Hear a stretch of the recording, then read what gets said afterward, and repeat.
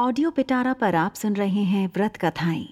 कथा का नाम है श्री महालक्ष्मी व्रत विधि। सबसे पहले प्रातः काल में स्नान आदि कार्यों से निवृत्त होकर व्रत का संकल्प लिया जाता है। व्रत का संकल्प लेते समय निम्न मंत्र का उच्चारण किया जाता है। हे देवी, मैं आपकी सेवा में तत्पर होकर आपके इस महाव्रत का पालन करूंगा। आपकी कृपा से यह व्रत बिना विघ्नों के परिपूर्ण हो, ऐसी कृपा करें। यह कहकर अपने हाथ की कलाई में बना हुआ डोर बांध लें, जिसमें 16 गांठें लगी हों, बांध लेना चाहिए। प्रतिदिन अश्विन मास की कृष्ण पक्ष की अष्टमी तक यह व्रत किया जाता है और पूजा की जाती है। व्रत पूरा हो जाने पर वस्त्र से एक मंडप बनाया जाता है। उसमें लक्ष्मी जी की प्रतिमा रखी जाती है।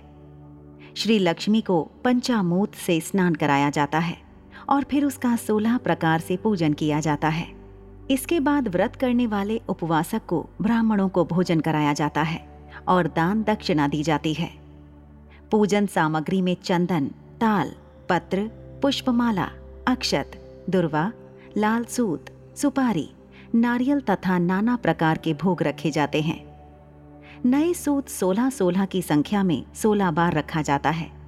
इसके बाद निम्न मंत्र का उच्चारण किया जाता है, जिसका अर्थ है, क्षीर सागर से प्रकट हुई लक्ष्मी जी, चंद्रमा की सहोदर श्री विष्णु वल्लभा महालक्ष्मी इस व्रत से संतुष्ट हों। इसके बाद 4 ब्राह्मण और 16 ब्राह्मणियों को भोजन करना चाहिए। इस प्रकार यह व्रत पूरा होता है। इस प्रकार जो इस व्रत को करता है उसे अष्टलक्ष्मी की प्राप्ति होती है। 16वें दिन इस व्रत का उद्यापन किया जाता है। जो व्यक्ति किसी कारण से इस व्रत को 16 दिनों तक ना कर पाए, वह 3 दिन तक भी इस व्रत को कर सकता है।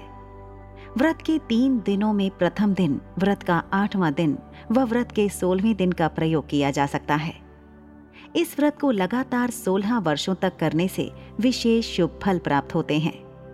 इस व्रत में अन्न ग्रहण नहीं करना चाहिए, केवल फल, दूध, मिठाई का सेवन किया जा सकता है।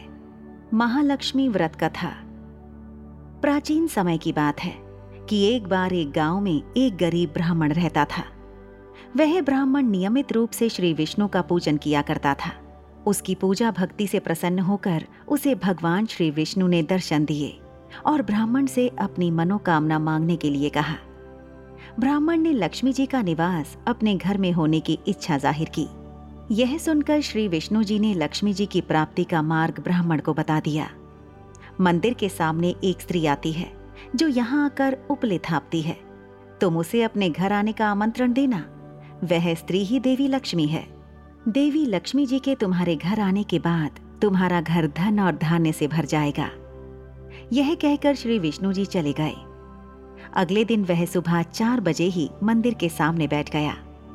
लक्ष्मी जी उपले थापने के लिए आईं, तो ब्राह्मण ने उनसे अपने घर आने का निवेदन किया।